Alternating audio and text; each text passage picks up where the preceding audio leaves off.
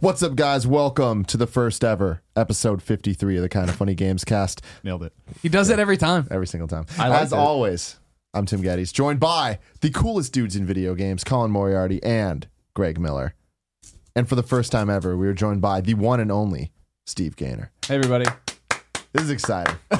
Today's going to be a fun show. I just talked to Greg for 2 solid hours. This is going to be the new hotness. Mm-hmm. We got all the You're energy. loose now. You got all the bad stuff out, all the junk's out of your system. That's now you're true. here to throw gold. I Throwing spewed that the junk gold all for the over A-game. you, and now we're good to go. That wasn't on camera. Don't worry. Remember, the Gone Home cast is up right now. Yes. On youtube.com/kindoffunnygames. Spoilers started an hour and 15 minutes. It's so true. You An can listen hour to and the rest. 15 minutes in, that's when we you're start good. spoiling You're Gone good for Home. an hour and 15 Right. and then stop. Yeah, Play but the I game, promised, and I don't then- know the topics. Yeah, you don't. We're talking about Tacoma today, right? Yes, we are. Good, because I promised that we would talk about Steve's new game, Tacoma, on this Good. show. Very good. That'll be topic See what I did 3. there? I tied it together. They call Foreshadowing. it the Kind of Funny Cinematic Universe. Yeah. I want that to be a thing one day. And I think we're edging closer The and closer to that. KFCU? No, that's Kentucky Fried Chicken University, homie. Norm Ladies and Macdonald gentlemen, personal. this is the Kind of Funny Games cast where every week we sit together, talk about video games and all the cool stuff going on. You can get it early at patreon.com/kindoffunnygames, or you can get it late at youtube.com/kindoffunnygames. Either way, we support you supporting us, and I like that a lot. Today, the first topic is one that we haven't done in a while. What are you playing right now? We just had winter break, whatever that means to different people. Probably didn't mean much to you. I was working. Yeah, I was you were working. working. We all were working in different ways. Well, Some of us. yeah, does Different lying ways, around different doing ways. nothing kind of working in a particular way? So I just want to know what kind of games you were playing. My favorite game that I played over the holiday break was Chain Smoking in Las Vegas, which was my favorite. You understand that particular game that I like to play. In terms of video games, I've played 3 games recently that I'll talk a little bit about. Dude, The first one, overachiever. people have been busting balls about Metal Gear Solid 5, so I started finally really getting into that. And I played it for about 10 hours. And what did we talk about this? What did we talk about? Colin Greg? We talked about this on the last Gamescast. Oh, the last Gamescast. But you didn't go Okay. into detailed thought. Right. So yeah, I won't belabor that because I want to talk about the other games more. But it's a Metal Gear game for 2 hours. I enjoyed the beginning. I think it's fucking awesome. And then it turned into a game I didn't really want to play. So Whoa. That's kind of backwards from, I think, a lot of people's experiences. yeah. Oh no. Yeah, Colin Moriarty. Welcome to Colin. Yeah. It absolutely is. It's So you really loved like just the driven experience, and you didn't want to be in the open world. yeah, part it's of just not what I'm looking for with Metal Gear. I as I said, I think on the last Gamescast, it's appreciate the aesthetic value, the production values, the aesthetics great. I like the depth of it. I think that there's something Peace Walker-esque about the game, obviously. Yeah. Just not what I'm looking for in a Metal Gear game, and I don't think it's the epitome of gameplay that people talk about it as it is. I think, as I said on the previous one, I think there's many examples of third-person shooters that feel better. So it's To which all the comments go, it's a stealth game. okay. It can be whatever you want. Just it to be. saving them the trouble of putting it below this It video. can be whatever you want it to be. I did love, as I said, I loved that loop of clearing things out, being very silent until you found after 45 minutes you fucking want to throw your controller out the window. But so I appreciate it. It's there. I wanted to give it a go, but it's not a game I have any interest in going. What back is to your play. favorite Metal Gear Solid game? 2. Okay. Right? Colin, welcome. Let's this move is a on. thing. And then so the other 2 games I was messing around with. I never got through it. I'm a huge fan of Wolfenstein: The New Order. I think the game's fucking cool as hell. Yeah. So I went and earlier this year, in May or whatever it was, the Old Blood came out, the DLC, and I got like halfway through it, and then I just stopped playing it. So I just deleted my save and started playing it again, and I got about halfway through it, and still haven't beaten it yet. But I really love machine games. I fucking love those guys. Like I just think they understand the story-driven first-person shooter. I think the game feels great. I think it's not quite on Call of Duty's level in terms of the way maybe it feels, but it's pretty close. To me, that is the high watermark of shooters in terms of gameplay. Were you a fan of Riddick? And I played and Riddick the back. Darkness? I played Riddick back on Xbox, the original Xbox. Yeah. So yeah, that was the last Riddick I played because I think there's been like 1 or 2 since then that I did not fuck with. Yeah, that game was That game was awesome. Yeah, back in the day. And the Darkness I thought was really, really good, and that was I think the core team that went off to form Machine Games. Yep. So yeah, no, I mean those guys know what they're doing. Yeah, for sure. and I'm excited to see clearly they'll probably do another Wolfenstein. I think that's gonna be great. So I was messing around with that. I recommend that. I haven't gotten through it because I'm so meticulous about getting collectibles in games because I'm a moron that like I just really have to like go and like you do every little thing, and I still love their emphasis on the dream sequences in those games. Like I think it's so fun, and I don't know if you played them, whatever. When you find the beds in the game, and then you it can play brings an original Wolfenstein and level it's like a in it. nightmare. Yeah, I'm like that's so. Oh, I love that idea. The third game that I know is a little bit old for people that have played on Xbox One or PC, but we just got codes for it, and I just started playing as the Banner Saga. Which is cool as hell. Again, it's a little obtuse in some of its mechanics. Story's a little confusing. It's very like Norse, and it's so some of the names are a little confusing. It's hard to keep up with like who's who. But I do like the combat in terms of there being like an armor class and a strength class, and you have to damage them both in order to whittle these enemies down. I think it's quite clever and quite deep.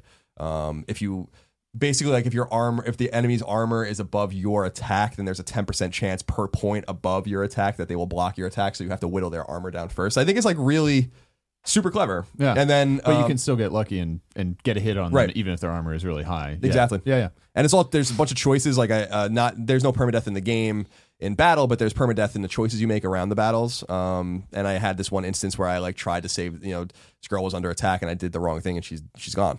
Like she's just gone from the story. So I dig it a lot. It reminds me that what we talked about with Final Fantasy Tactics, which I think is one of the great games of all time, or Tactics Ogre, especially Let Us Cling Together on PSP, which is a fantastic fucking game. We need more of these. Fire Emblem. Although Fire Emblem is a similar game, but I just don't feel like. In a similar way to the Banner Saga, it's not all the way what I want. Fire Emblem's even further away from what I'm really looking for. I'm really interested in why that is. Like I wonder what it is. Did you play about the Fire 3DS Emblem. one? Yeah, the 3DS. I played it for 5 hours or so. Yeah. It's just. I thought that was really great. But I love it. I'm also not like a hardcore Final Fantasy Tactics or Tactics Ogre guy. So it's just one of those. It's the same thing with Disgaea, where I'm just like, this is not what I want. Like I want this very specific square soft style. I mean, square soft back like old style, even advanced and advanced 2 or whatever on GBA and DS, I think was like way more aligned with what I want. I don't know quite how to explain it. Fire Emblem just doesn't resonate with me at all. Here's a question. Yeah. Speaking of Metal Gear, did you play Metal Gear Acid or Metal Gear Acid 2? On PSP, no, I didn't. You should. So Metal Gear Acid 1 was a little like they were trying to figure it out. Metal Gear Acid 2 is fantastic. Yeah? It's fantastic. I played a little bit of Acid as a huge Metal Gear fan on the original and never bothered with 2. No, 2, it's like really rare. They didn't ship a lot. It didn't do well. I think you can only get it on UMD. Like you have to track it down or whatever. But I played all the way through that game. They figured out the gameplay. It's really interesting, like smart card-based, tile-based tactics game, and like just a good, wacky like Metal Gear side story. So track it down. I think you would actually really like Metal Gear Acid 2. It sounds like it would hit like the thing that you're talking about. Yeah, scratch that itch, because it is a very specific itch, because it's not just turn-based strategy role-playing games I like. Like I played Disgaea and I appreciate it. People love those games. I'm like, this is absurd. Like this is not even remotely what I'm looking for, even though aesthetically it looks like it could be a new Final Fantasy Tactics game. Disgaea is different though, because that's kind of a never-ending thing. Yeah, and it's also like stacking enemies on the same tile. You're doing billions of points of damage. I'm like, what the fuck? Yeah. It's like a parody in a lot of ways. But like Tactics, especially like War of the Lions on PSP, which I think is the epitome of that, the nice translation and all of that is just. I don't understand how Square doesn't understand that they can make that game again and sell it even for $60 if they really wanted to.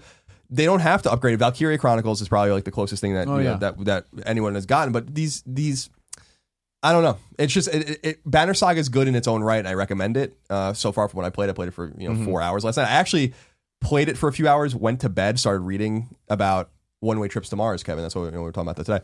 And then I just got back out of bed and played it again because it was just on my mind. So I recommend it, but it reminds me of what I really want. It's like almost there. Yeah, but it is exceptionally beautiful. It is. It has that incredibly beautiful, like kind of mid-century, cinematic animation style to it. Like all, just like the color palettes and stuff are gorgeous. It's pretty. It's pretty to look at. I like it. So that's what I've been messing around with. Cool. What about you, Greg? Well, are we trying to cover holiday break and what we played during holiday break? Do we do holiday break? We did that on the last episode, but like if you want to expand on anything, like most of my stuff is just expansions on that stuff. So. Okay, so I ran through the Batman Arkham Knight DLC, got all the trophies in that. I was very excited. I like trophies, Steve Gaynor. You might not know this about me. What color trophy did you get? I prefer platinums because, again, platinums signify the game's real. And when a downloadable game releases without a platinum, everybody's like, what is this? If Taco Master could have a platinum, clearly Game of the Year 2013 should have one. Kevin. Went through, did all the Batman DLC. I really like the Season of Infamy stuff they added there with Mr. Freeze and Ra's al Ghul and all those things. It's what I think when I started it, I expect to find it under the Arkham episodes, where they put all the other DLC content. In reality, it was jump back into your game, and it's just another tab of side missions now with their own little wheel to expand on, which we always talk about how smart that is. Jumped in, did all of those. Then I went through and did all the rest of the Batmobile challenges, all the combat challenges for all the different characters and stuff. Had a great time. Loved it. Really, a lot of silver trophies, a lot of rewarding things. It was fun to run around as Ben Affleck Batman. See that and have That's great. They did that. They added Ben Affleck. The Batman v Superman suit got added long ago now, but this is the first story content to jump in and use it with. And I love that you have the T-shirt now. I do. I got my Batman v Superman shirts today. I'm very excited to wear them. It's gonna be great. So it's like the robot Batman suit. No, not that one. Just the one with the right. He's a stockier Batman, Sure. the big S on the chest, small ears. Yeah. Yeah. So I did that. Played Bastion on Vita. Got my first game playthrough out of the way. I've started the new game plus, but I got to commit to it. But we have some more trips coming up, so that's part of that, along with Volume, which finally came to Vita. But I haven't started. Yeah, I got to yet on download Vita. that on Vita. Yeah, for my I'm trip tomorrow. very stoked about it. Bastion still is awesome. Still amazing. Still love that game. Excited to platinum it because it'll definitely be one I'll chip away at over and over again. I know the challenge rooms are going to be tough later on because, again, platinums signify that they're real games. Even old games can have platinums. See, like Bastion. Just letting you know. Maybe you patch in a DLC platinum trophy. What else then? Oh, Life is Strange was the big one. Life is Strange. Did you finish the whole season? And I platinumed it. Yeah, I did. So you're saying that even games starring teen girls can who have are going platinum? even games starring teen My girls God. going through growth and personal change, they can have platinums as well. Wow. Life is Strange was totally awesome. Like I said in the Game of the Year episode last episode, if I had played that and had enough time to digest it, I think it would have definitely hit on my top 10 list of the year. But I played it late. I was late to the party, so there you go. But I highly recommend it. Totally enjoyed it. Thought the story was really intriguing. And that's what I think threw me is the fact that playing through episode 1 when it first came out, I was just playing it and it's like, oh, cool. Like she has the ability to rewind time or whatever. And then at the end, there's like this big, not twist, but like big thing that sets up of it. But it seemed out of place. Whereas in context of all 5 at once, you're like, oh, this makes sense. And now I know these people. Cause like even ending that first episode, like I didn't have like super strong feelings about Victoria or this person or that person. And then by the time you get through episode 2, it's like, I'm in this world and I love this person. I hate this person. I want to know this and that. I don't trust him. You know what I mean? Like I wanted to see where all that was going and it pays off really well. Really great character piece in terms of talking to everybody. And then, getting to make choices, which I'm always a big fan of. Yeah. Most recently, one I'm excited because this is a fresh piece of hotness I'm breaking off for you right now. Because by the time this posts, my embargo will be up. I've been playing Oxenfree. I'm really looking forward to that. Yeah. Okay. I've been seeing a lot of I'm excited because I feel like I just started seeing a lot of hits for that, like maybe like a month ago, something like that. People seem like they're getting their hands on it and are really excited about it. I'm looking forward to it. Yeah. I'm enjoying it.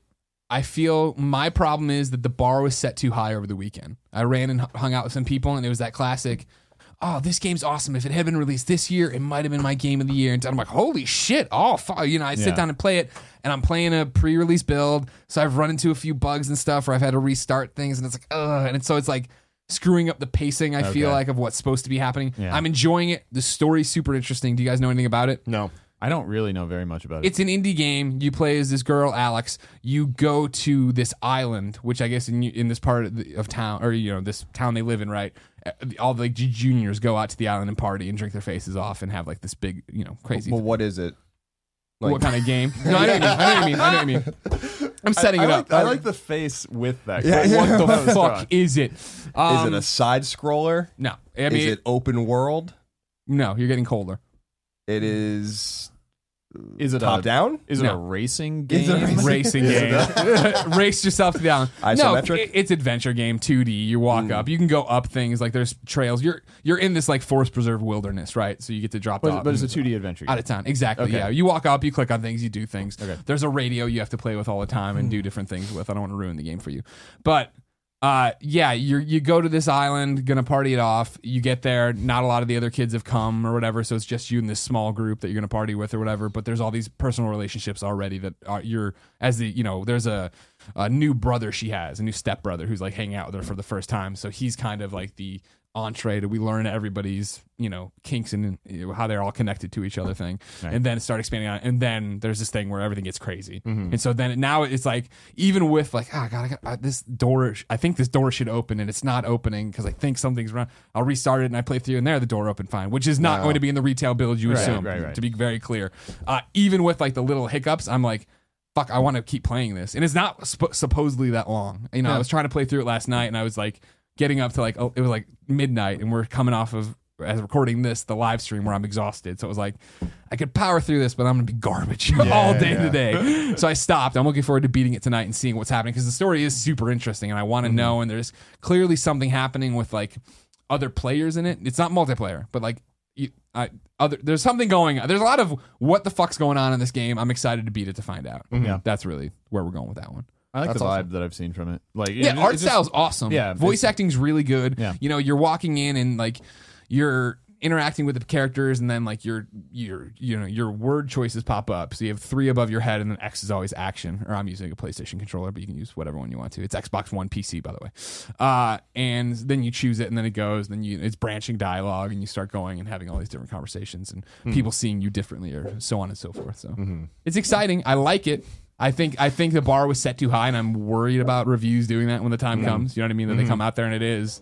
This game's getting amazing scores, and I don't know if that sets it. But again, it could just be me having a bad experience with it. Yeah. Because I'm also then sitting on my bed playing on my laptop, being like, why isn't this on a fucking console? Why don't I get a goddamn console code? Be like a schmuck. No Steam. I don't care that some friend just signed on. No, that doesn't happen on the other consoles. Yeah, I've never seen that on I the know console how to turn it off on the other consoles. I don't can turn it understand. off on Steam. I don't know how. It's called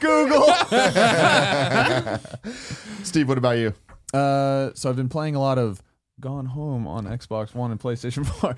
No, I've been spending a lot of time testing, fixing, getting that stuff through cert.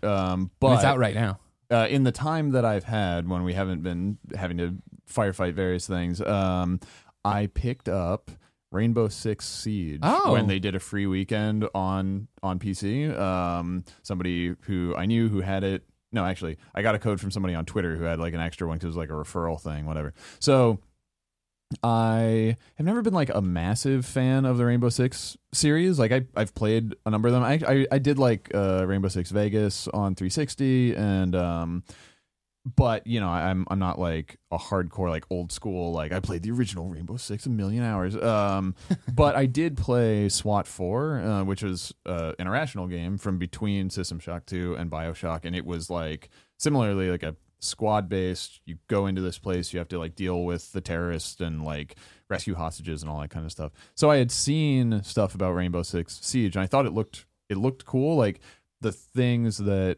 are really emphasized in it are there. You go into this facility. It's like an office or like an embassy or a bank or a house or something, and the terrorists have holed themselves up inside, and it really focuses on like environment destructibility. So there's a whole lot of like you can rappel up a wall and then bust in through a window and then send out your little like camera bot your robot to car. see where the terrorists are, and they're all holed up in the next room, but you don't have to go in through the door. You can like put a charge on the wall and blow out the wall and get behind them and take them all out before they know what's going on. And so it's like very strategic in terms of like you can plan ahead, you can scout the environment, and then you like if you hear a guy underneath you, you can just take out your machine gun and start firing into the floor, and it blows a hole in the floor, and you can take the guy out. So there was an awesome gift on Reddit the other day, right? Yeah. Where it came up to one of the boarded up doors, and they always leave the bottoms unboarded or whatever. Right. They drove his car in just as he came through and turned. He got through the barbed wire. He saw that 2 guys were just about to come through, so he bopped out, came over with his machine gun, and shot through the 2 planks, and just like headshotted both of them without being able to see them. I was like, holy shit, that was awesome. Yeah.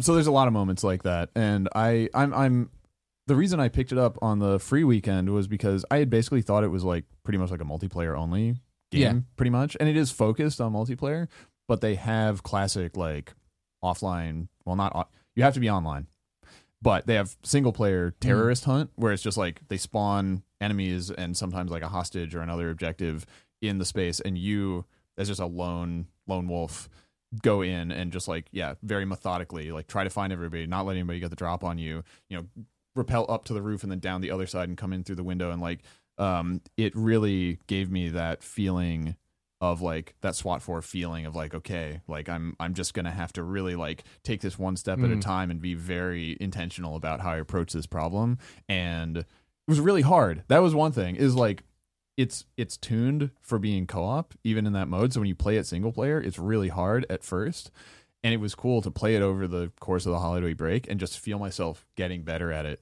over time, because it's like you have to learn how the AI is going to act. You have to learn how they're going to react when you start shooting, or when you XYZ, you're sort of like, okay, I can be better at this because I know these guys are going to like swarm me if I do this, so I need to like be ready for it, or even like learning to read the environment, because like in hostage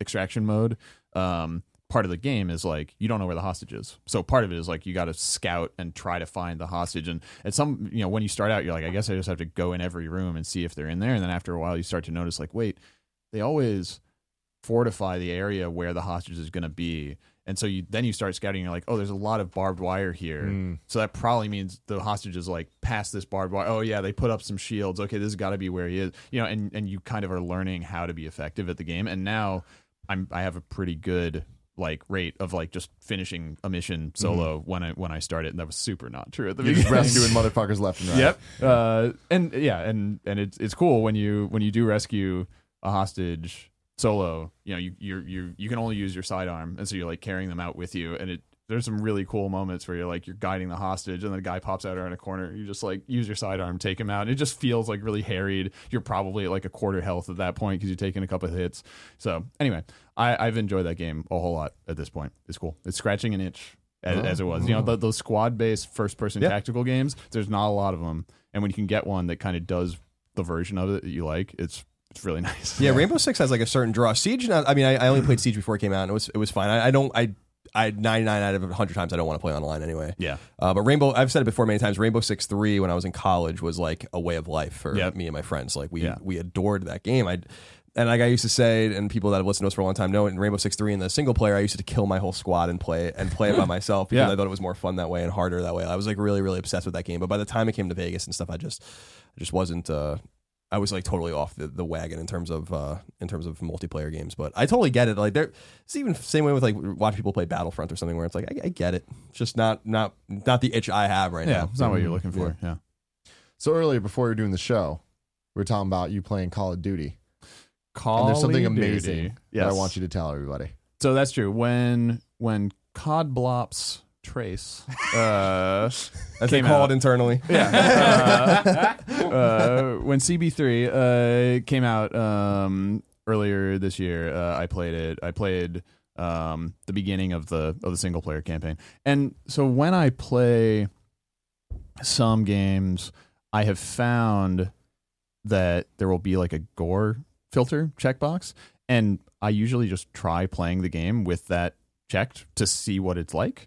And I actually played through the entirety of Last of Us with the gore filter on, and I liked it a lot because I did the whole game, went back, did it, and then I went back through. I was like, okay, I'll start a new game and put on with normal gore, and I'm like, wow, the tone of this game feels a lot better to me when you aren't just seeing dudes' heads get smashed in half and blood go everywhere. Like it has that sense of restraint that you're like, yeah, I get it. I fucking wasted that guy, but it's not like gratuitous, And so like sometimes I just like to play games that way. Like here's a pro tip: the game Limbo, Xbox 360, now PS4. It's everywhere. It's everywhere. Yeah. But it came out like 5 years ago now or whatever, 4 years ago. Let me check if it has a platinum trophy. Put your phone away, Miller. And so that game has a gore filter. That game is gory as fuck, man. Yeah. And the thing is, I played it from the beginning with the gore filter on, it is way better and way creepier with that turned on. Because What happens when like the spider tries to stab you or exactly. whatever? So here's what happens. So in the default game, you start it, you meet the spider spears you, and then your body's on it. It's like, ugh, gross, and then it ends. When you turn gore filter on, you're just standing there, and the spider goes, poof, and as soon as it touches you, it just cuts to black. And it's just like, oh, like it's like you just imagine what just happened to you, and it's like just way spookier. So anyway, yeah, like pro tip, if you haven't played Limbo, start it up and try playing with gore filter on, because it's like it just feels like it fits with like how stark that game is. So anyway, Steve Gaynor's Goreless Games. so I was playing the Blops 3. And so at the beginning when you're starting up, there's a checkbox that's graphic content, and you can turn it off. And so per this discussion, I was like, I'll try turning that off. Two amazing things. One, this one's the less surprising one. They, turn off blood when you shoot a guy. But they also blur out any like fucked up torture scenes or whatever they're like in the scripted scenes, which is not that surprising, right? But what's really good is that one of the very first things that happens in the game is you as a player, you go up, you like interact with the console, and you turn on these security cameras. All the security cameras have fucked up torture happening on them. And in the scripted scene, they just zoom in on the camera, so it's the full screen. So one of the first things that happens in the game is just like giant pixels cover the entire screen like this, and it's all you can see. And I'm like, nice, good. But the very good and extra funny thing is they filter out all the swear words, and they don't do it by just like bleeping them or muting them or something. They do it in network television TV edit style.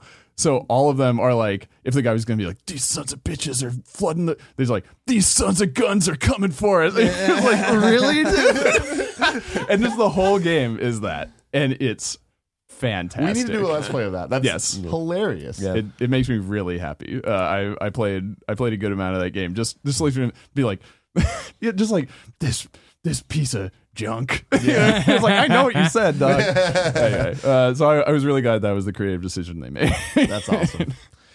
I haven't been playing too much. Again, a couple days ago we were talking about what we played over the break. My biggest things were Amplitude and Freedom Planet. Two games that I recommend very highly, and if you don't know what they are, you should check them out, specifically Freedom Planet. You probably know what I know Amplitude, but I don't know about Freedom Planet. So Freedom Planet is so I got a little excerpt from Wikipedia about exactly what it is, because I want people to get hyped on this. Okay. So Freedom Planet is a two-dimensional platform video game created by independent developer Galaxy Trail, a studio set up for the project by designer Steven Diduro. So it originally started as a fan-made Sonic game. So he was making this, and they weren't happy with like Sonic 4, Episode 1 and 2 and all that. They're like, we want to do everyone it else. right. Exactly. Yeah. Like the way 50 Shades of Grey started as a Twilight fan? Exactly. Okay. Exactly. The player controls one of three Straight face. anthropomorphical protagonists, the dragon Lilac, the wildcat Carol, or the basset hound Mila, aided by the duck-like Torque.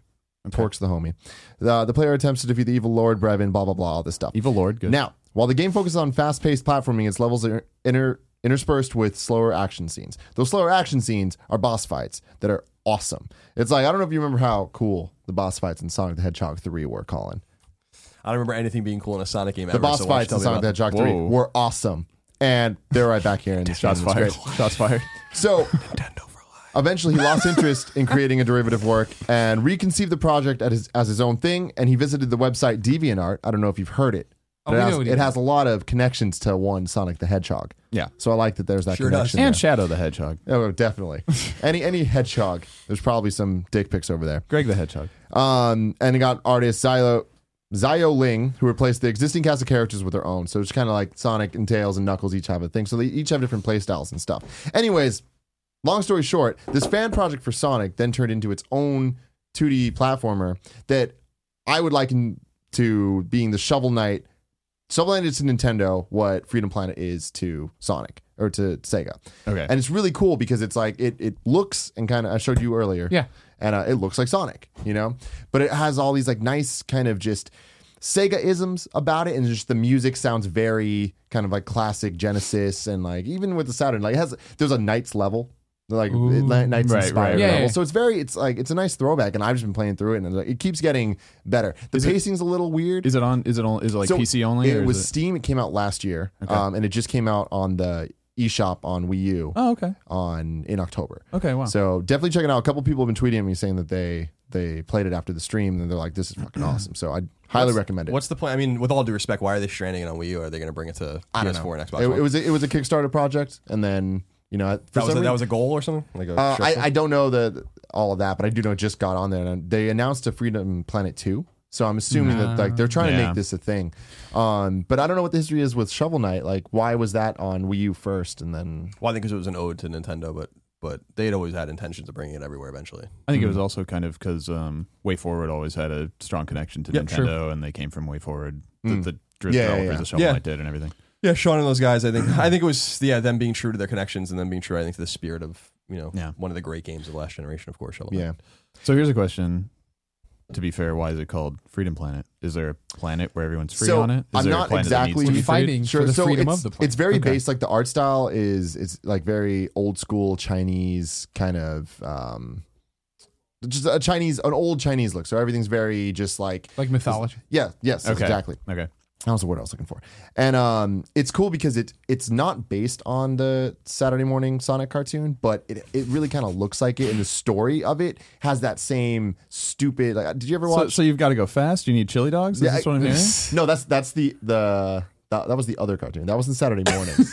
Okay, sorry. There was two cartoons in the 90s for Sonic. This is too deep of Sonic 90s cartoon lore for me. But there was two, so one of them was referred to as You Sonic could be lying. I wouldn't even know. Saturn, which is SATAM, the Saturday morning cartoon. That was like a much deeper one. That one was the one you're talking about. It was like Goofy and the corn dog or the chili dogs was that was like a 4 p.m. on Fox show. Okay, all right. Where that's more kiddie based. Whereas So this the Saturday one, morning was like a dark. true drama? Yeah, I mean, it was like, as deep and dark as Dr. Robotnik as dies kids' at the end. morning shows get, but it was like It was a precursor of like the serialized HBO style television that we've become used to. Well, the story of Sonic, even in the games, is that these like robotic dudes come and take over the animals and like and it's enslave them. Exactly, Yeah, and it's that's kind of true. The cartoon is more that flavored, where Okay. it's a little darker and it's about machines taking over and all that.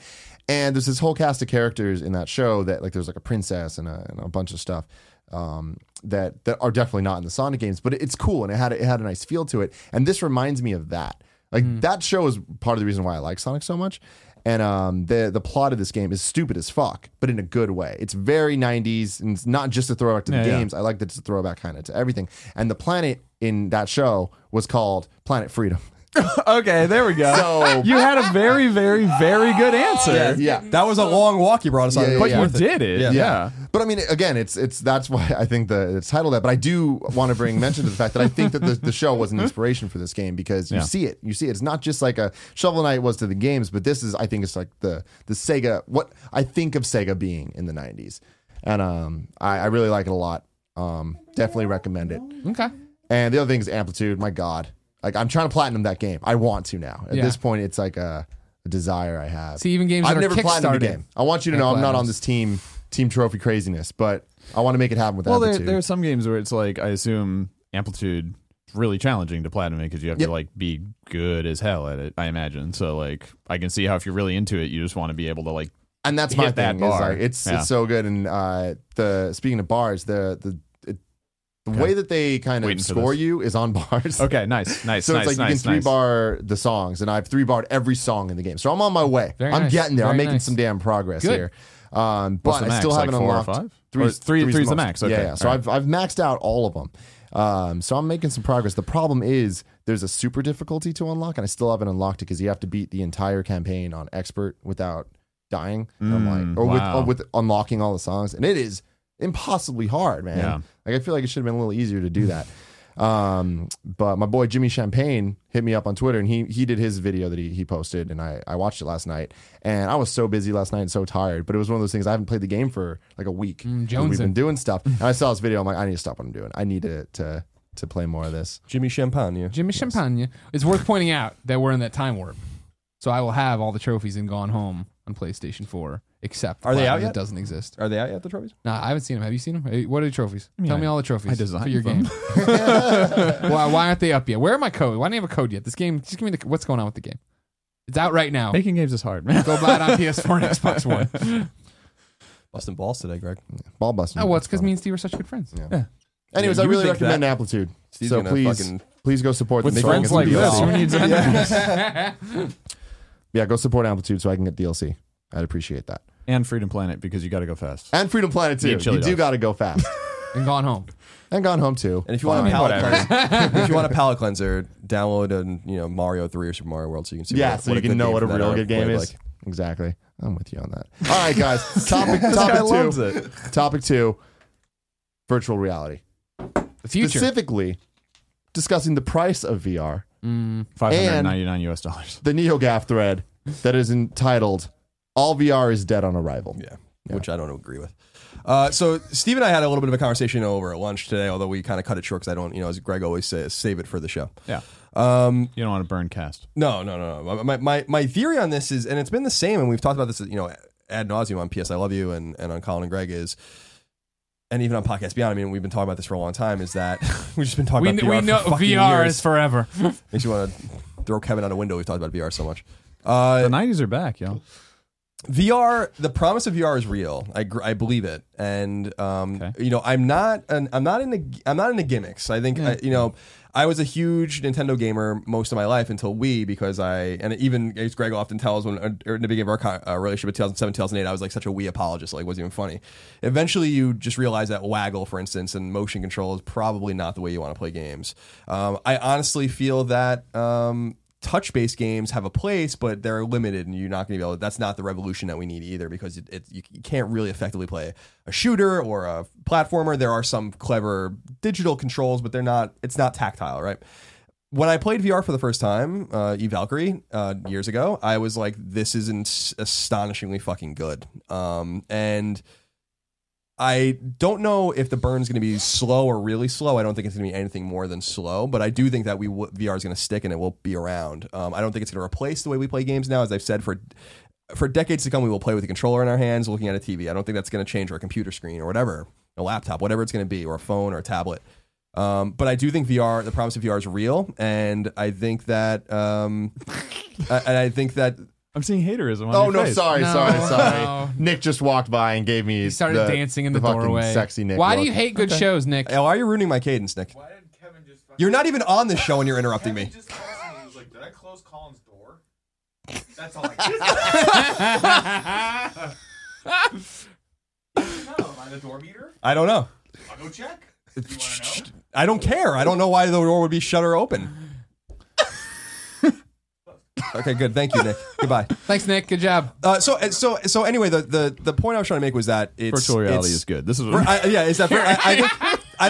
there's going to be a lot of forced nonsense with virtual reality. You have to look at it in terms of PlayStation Move or something like that, where like there's some things that proved that PlayStation Move could work, but it ended up being a gimmick. I always talk about Sports Champions as being a far superior Wii Sports. But it was old and raw at that point. Like, no, that's not what people want to do. Like, Sports Champions was actually really impressive, especially the second one. In terms of the way it felt, using both of them to shoot arrows and stuff like that. It was just way more immersive. But it was too late. I think Sorcery and Medieval Moves are the two examples of games that were actually really fucking good on PlayStation Move. But for all of those games, there was a lot of garbage and it died. I think with VR, there's going to be games that are not going to be good and games that are going to be good, but it's the practical utility of VR beyond games that I think is going to get these things into people's homes, and games to me are just the beginning, as we've talked about in the past. So when I saw Oculus's price, I wasn't super surprised, because Palmer Luckey was being super cagey even with the pre-order announcements, and that telegraphed everything you need to know that was not going to be cheap. But then as an audience member told us in a very succinct way, as we talked about on Colin and Greg Live this morning, we would walk in, we wouldn't blush at spending $2,000 on a brand new, beautiful curved TV, right? Like one of those really new, beautiful, LEDs or something like that. We wouldn't think twice about that. You could buy a $500 TV if you want, but if you want high end tech, you're going to pay for it. And so, is it really that surprising that a fucking virtual reality headset that you're going to put on your head and it has two OLEDs in it, even though I don't think that's the reason it costs so much, and all these kinds of things, is it surprising you to pay $600 for it? No, not really. I think that our expectations certainly on PS I Love You with PSVR, we might just have been wrong about what we expected these things to cost. I guess I mean, the only thing I'd say about that is that in Oculus's case, it's $599 on top of the cost of a really powerful PC. Sure. And we're talking really powerful PC. It was one of those things where I was on the side of like, come on, guys, like it really can't be that bad, and because I'm just assuming that even a normal PC can use it.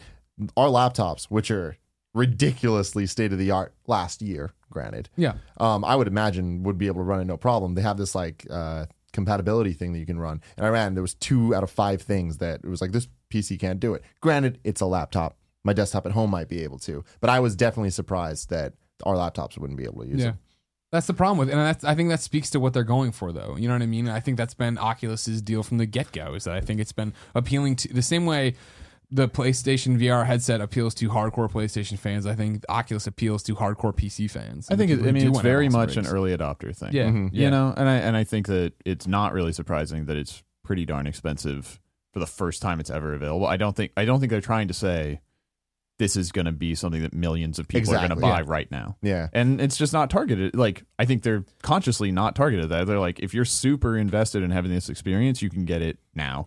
Yeah. If you want to not be the first, to jump in the deep end, a couple years from now, it'll probably be a couple $100 less. Yeah, you know? exactly. And I think they're conscious of that. They just want to get it out there before they can sell it for $300. Yeah. And over on the AMA, he was saying that, they didn't want to do it cheap so everyone can get it. They want to do it right. And it's like, it's going to cost more, but at least it's the experience that they want to give. And I think that is a good thing in terms of talking about the TVs and stuff and the pricing on all that. It's like, you're right. Like those things, we would spend that much money. And with any tech, like you do got to spend money, whether it's an iPad or a phone or this or that. The difference is like you'd spend $2,000 on TV. This isn't a TV. Like $600, even to me as somebody that splurges on tech. Like I want tech everywhere.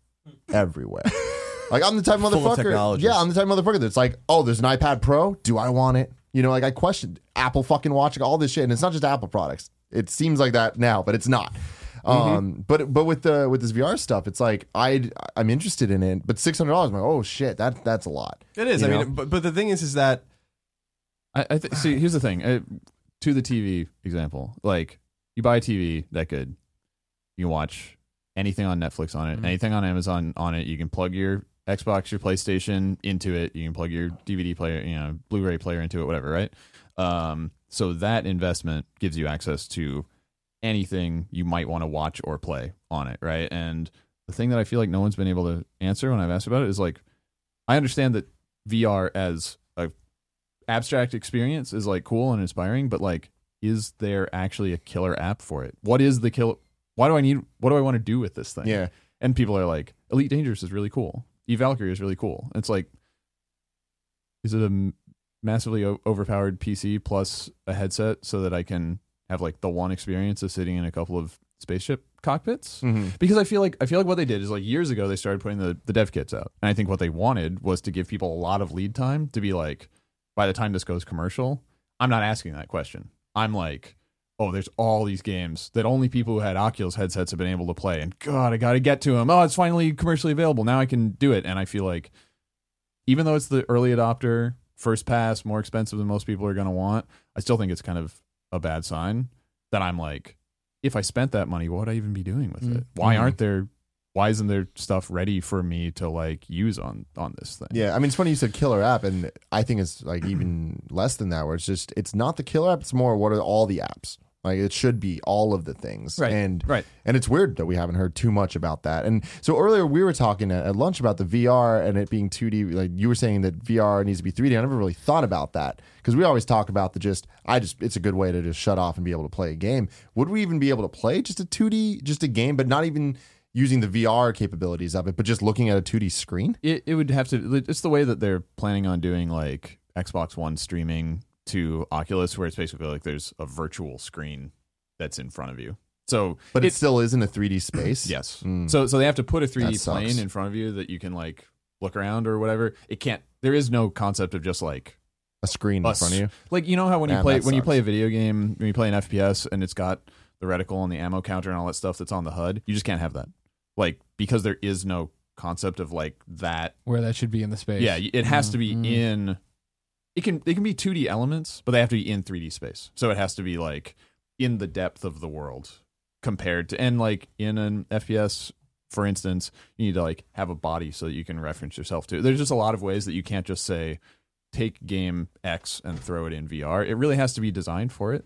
I think that's kind of what the like Wii Remote analog is. You know, like the things that made the Wii Remote worth having were like Wii Sports, like games that were like, this game is designed around this. You know, you didn't want to really play Zelda with Waggle. You wanted to like play a game that was about using that thing, and I think that's what VR has to be. And yeah, I'm not convinced that what VR is actually like inherently good for, that nothing else can do, is like broad enough that there's going to be enough to it that you're like, oh yeah, I got to keep having more and more and more and more experiences on this headset, so I got to have one. You know what I mean? I feel like that's the Guitar Hero Rock Band curse. You know, you're like, everybody has Guitar Hero Rock Band peripherals, even either in their closet or at their garage sale, at the dump, or at Goodwill, because you bought it 8 years ago. You played a bunch of Guitar Hero, you played a bunch of Rock Band, you played Rock Band 4, you played Rock Band Beatles, you played, and you're sort of like, all right, I think I've done everything I can do with these pieces of plastic. And I fear that VR is that on a like consumer mass entertainment level. I think VR is a lot more, has a lot more potential for like practical uses, like training doctors and doing like flight training for pilots, and like, I don't know, like, I mean, it's not like this is my favorite use of it, but like probably like controlling a drone that you're flying over Afghanistan or something, right? Sure. And also there's the whole thing that like when they announced that Facebook bought Oculus, the first thing that Zuckerberg said, it was like, it's like you're courtside at a Lakers game. And I'm like, yeah, you sit in a seat, you put on the headset. If you can be watching like a live event and be able to actually like follow it like you're actually there, that seems like something that is cool, but that seems like something that's more like for public exhibition. Like you go somewhere and have that experience. You don't necessarily want to be like, I'm going to gear myself up so I can sit on my couch and put on a headset and watch basketball tonight, you know? Yeah. So I don't know. I'm skeptical of the long-term, like broad appeal of it, just the potential for like how we're picturing it being like a consumer entertainment, like in-home device. But I'm not saying that's like, I don't know. That's my perspective on it. Yeah. I don't know if I see the version of like, oh yeah, everybody's got VR in their house. Every like 20 years from now, it's like how everybody has a TV, you know? I don't know. Yeah. For me, I think that I agree with you, and I agree with Colin too about it being a slow. Like, I don't think it's gonna be a failure, but I do think that it's gonna be slow. But every experience I've had with it has been amazing. Like a lot of them, you know, they're not perfect, but every single time I am asking, what else can I do? And there has been answers so far. You know, we do one just demo. Cool novelties. Yep. The one time you play them, that's the thing is so far they are just cool novelties. But I've said this before, but my big problem with it is I remember when the Wii came out, and I was like, oh man, Wii Sports is so cool because it gets my gears turning of what do I want to play with this. And it's like, I want a lightsaber game. I want, I wanted Zelda. We all said we wanted Zelda. But a Zelda design. Then they gave us Zelda. But not really though, I know. you know? And like, that's the thing is they kind of like, we're like, this isn't Zelda made for this. It's Zelda. This is in it. Yeah. Right. And I always wanted those things and never got them. And I think I'm in that stage now with this VR. It's like, we play that horror demo the kitchen. Yep. And I was like, this is incredible. I can only imagine what a real horror game would be, not just this little slice. Or then we at a PSX, I played the Until Dawn Rush of Blood. Yeah. And I'm like, this is awesome. This is so much fun. But it reminds me, it's fun in the same way mobile games are fun, where it's just like, oh, this is cool. It's a cool little distraction. I don't really need a full game. It's like, it's a light gun game. Right. How fun are light gun games? They're a ton of fun. Once. Yeah. So, and nobody makes them anymore.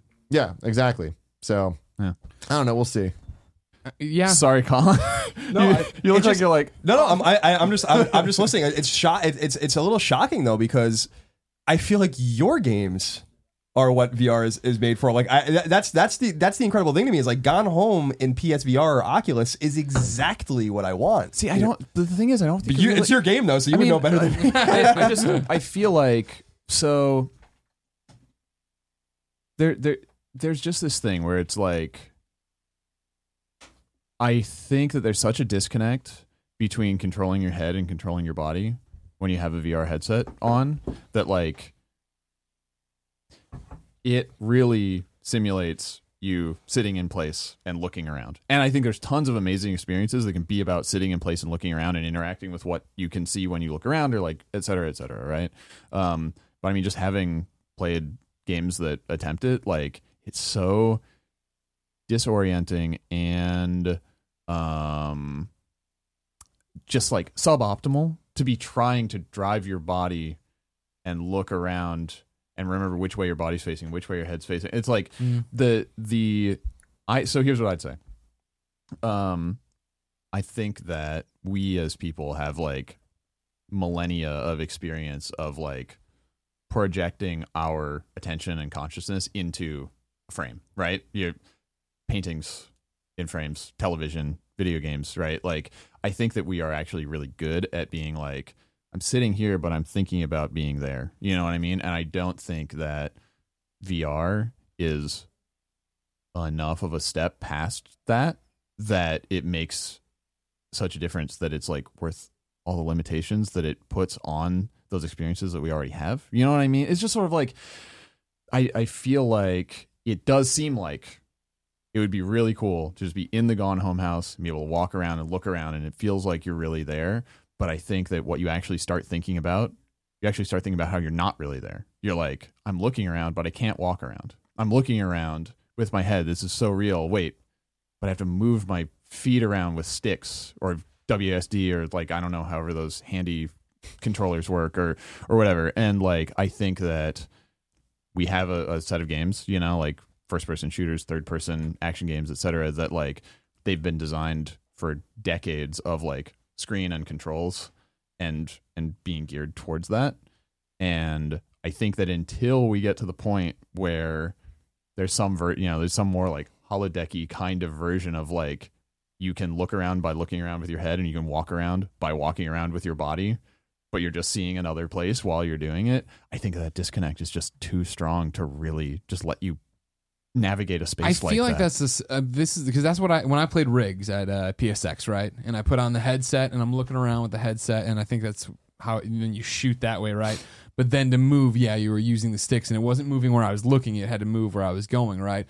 Totally disorienting for the first round. And then the second, when we came back from halftime, I had a little bit more of it. And so my counter to it is I really feel like it's just, we have to learn. It's the same way when we moved from D-pad to analog, or even now when you hand somebody who doesn't play games this thing, right? Right. And they're like, let me play. And they're looking. Yeah. Running into everything. You just have to learn. Getting into like mouse keyboard when you first start trying to play an FPS. That just doesn't make sense, period. Everybody knows that. And you're right. You're totally right. And so maybe that is more of it. Maybe it just has to become a convention, and it has to be refined, and it has to become more intuitive than it is now, and it is totally viable. Yeah, I mean, that was what I was thinking. Is what Greg was saying was that I don't even remember learning dual analog sticks, but at some point we had to. Oh yeah, and we were really introduced to like single analog sticks and C sticks and all this kind of thing. Although dual analog sticks were coming out on PS1 and no, I totally remember learning FPS controls on Halo 1. Yep, and just being Halo. like Halo and Time Splitters. Like, yeah, absolutely. It's jacked up for a while. So I think to me, in my, because I agree with you that I think it's the experience works best in sedentary kind of ways. Like if you're in Valkyrie and you're in a cockpit, well, you don't have to worry about moving yourself. So we have to worry about the locomotion and propulsion of the ship. You don't have to worry about moving your own body, and I think that's really vital. But touch him. To me, it's we have to unlearn, and this is what's going to be difficult for gamers that have been brought up for almost 20 years now with dual analog sticks. Is we have to unlearn using the right stick. Right. The right stick is now your head, and the left stick is the way you get around. And if you can it's not going to be easy, and it's going to be really actually impossibly hard, maybe for some people, maybe even us. But I think that it's one of those situations where I'm more concerned about the ceiling of ideas that come out of really creative people's minds to utilize it best in terms of video games. Because I agree with you that the practical applications. I was just reading something about Carson Palmer, quarterback of the Cardinals, was talking about how he's excited about the idea of training with a virtual headset, like virtual reality headset, and like what does that mean for NFL teams? So all of these non-gaming effects are virtual tourism, or wouldn't it have been cool when New Horizons was going to Pluto and Charon that like there could have been a 360 degree camera on that you could have been there and looked around and just seen it, Absolutely. So those things are obvious. But I do agree with you that maybe the gaming application is most obvious to us yet the hardest problem to overcome. but I still think it's going to be it's contingent on people coming up with ways to make us believe.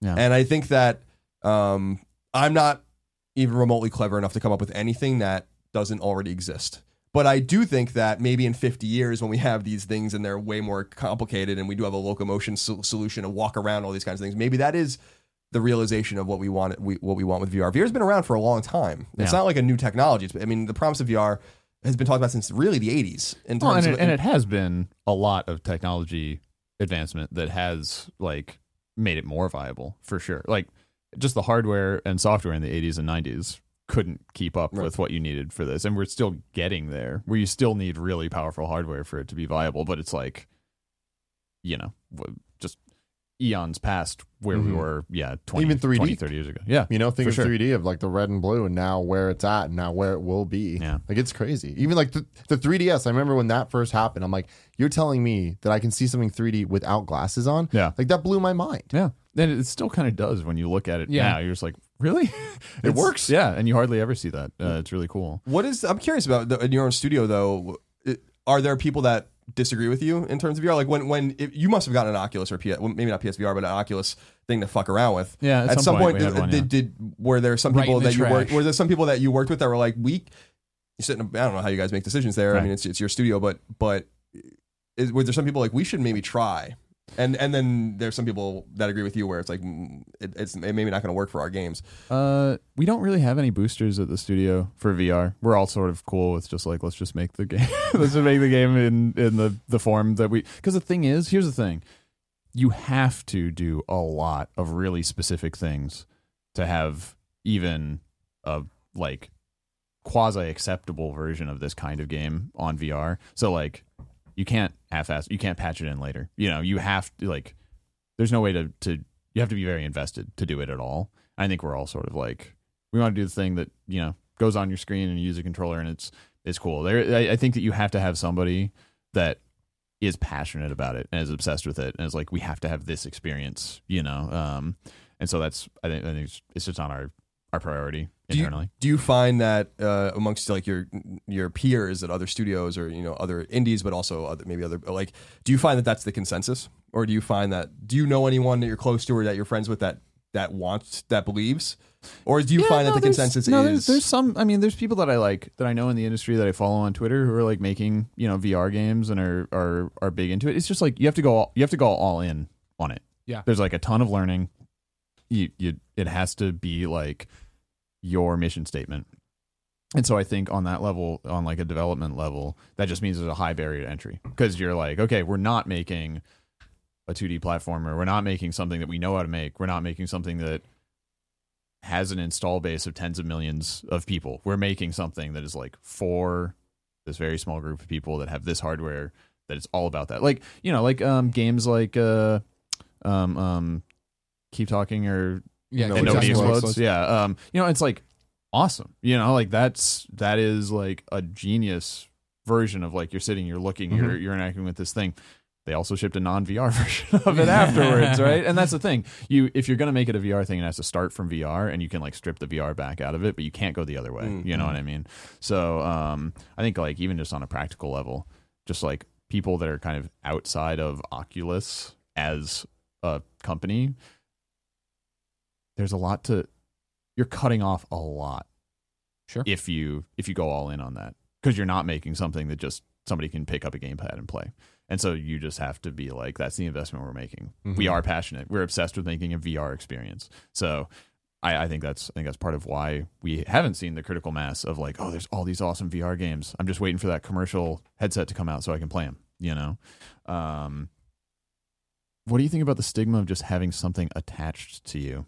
I feel like there's almost no consumer entertainment of any kind that breaks through where you have to have some shit strapped onto you. Sure. Headset, glove. Nobody wanted to use the Wii wrist strap. The wrist strap was too much. The controller was fine because you just drop it. The wrist strap is no go. When they pegged it right through a TV, I mean, that's when people start wearing it. Kevin makes a point. People wear headphones. People wear earbuds. I mean, the big thing about it is I think, again, we're talking about two different things, right? I think we're talking about this subset hardcore gamer audience that's into it and wants to do it. You know what I mean? Yeah. I don't. Yeah, I mean, mainstream wrist straps. That's what the Wii was going for. And granted, I didn't wear my wrist strap either. But I mean, like, it wasn't amplifying my experience, right? I think even if you're like look stupid and you put it on that first time and you play that game or that experience that clicks for you, right? I think that'll be the thing where it's like it's going to continue to be. It's like a virus. Yeah. Somebody you get touched by it, you get infected, you understand, and then somebody else you keep going. There's a weird fear to VR too. Like I don't really know how to put this in words, but like when you it's kind of scary, even not playing a scary game, even playing like some stupid like like a colorful like bright game. You put that on, you're still aware that you're in a room. Yeah, you're cut off from the outside world. Yeah, and it's kind of like if you can't hear what's outside you and you can't see what's outside you. I've had multiple times with PSVR on where I was just like, oh, there's people around me. Nick's around me right now. That's scary to me. Yeah. You know what I mean? like seriously though, and it's just like even if you're home alone, that's kind of scary too. Sure. And like I've thought about that. The first person whose house is going to catch fire while he's in a VR things like what that. the fuck? Not hear the smoke alarm. I know. Granted, if you're locked in, if you have your that room closed, with you have your headphones. Exactly. No. This isn't. Games. Yeah. But it is a little bit different. Where I've had multiple times where I've felt this really weird, intense fear. You can't just look over your shoulder. Yeah, you have to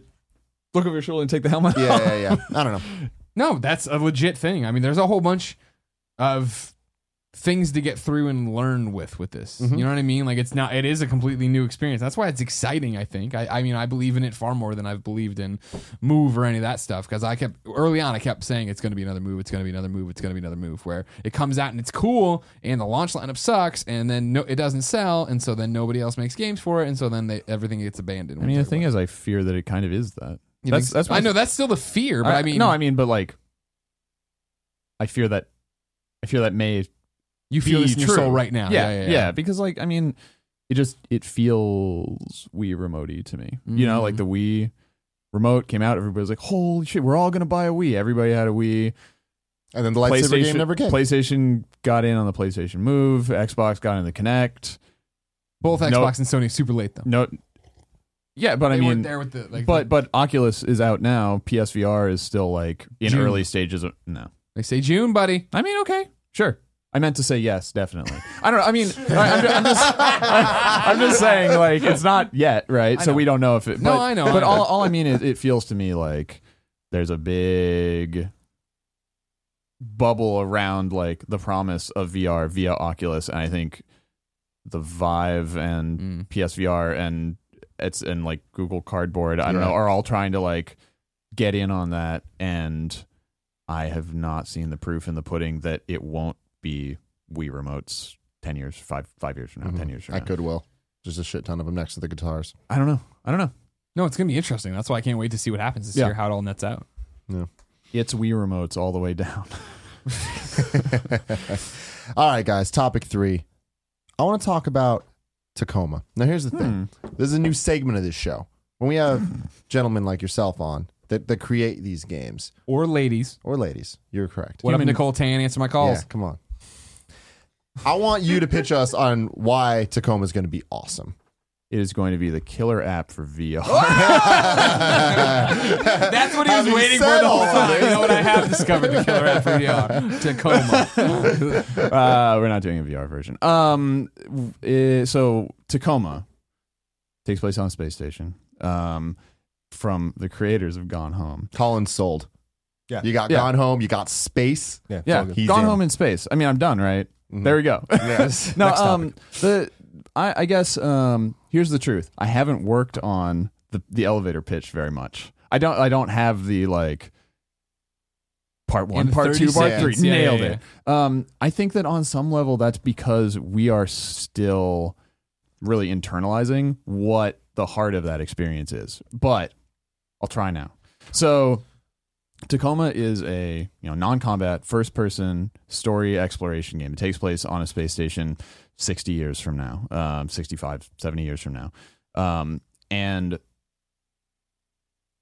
because I still think of it in terms of Gone Home, right? So a game like Gone Home is all about environmental storytelling. It's you and the environment. It's you and a house, right? Like Firewatch is you and a forest. Everybody's gone to the rapture. It's like you and this village, right? And in some cases, there's characters that you can hear from or that you can see, what they've done, or, environmental storytelling is all about inferring what has happened to these characters in the past, right? With Tacoma, one advantage we have is that we're setting the game in a fiction where there is this digital technology that is surrounding the characters. They're on this space station, Tacoma, and speaking of VR, AR, augmented reality, is like a part of their everyday life. And so a big part of the experience, if Gone Home was just all about finding the evidence of what happened to people and putting the pieces back together, on Tacoma, the crew was having their experience recorded by the station constantly. And so you go into the space, and as you're exploring, you're not finding just the messages, the notes, the artifacts they left behind, but you also see these recreations, kind of like holographic recreations in your augmented reality rig of what actually happened to them at different points over the course of their posting on the station. And it's not just, okay, you can stand there and watch them do something, but because it's being placed in space in your fictional augmented reality rig, you occupy the space with them. You can walk around the characters as they're interacting, as they're having scenes, as they're going through what happened before you got there. And beyond that, what's important to us is each like wing of the station, each like major section of the station, each recording in that space is all of the characters that were there going about their business, going through their scenes.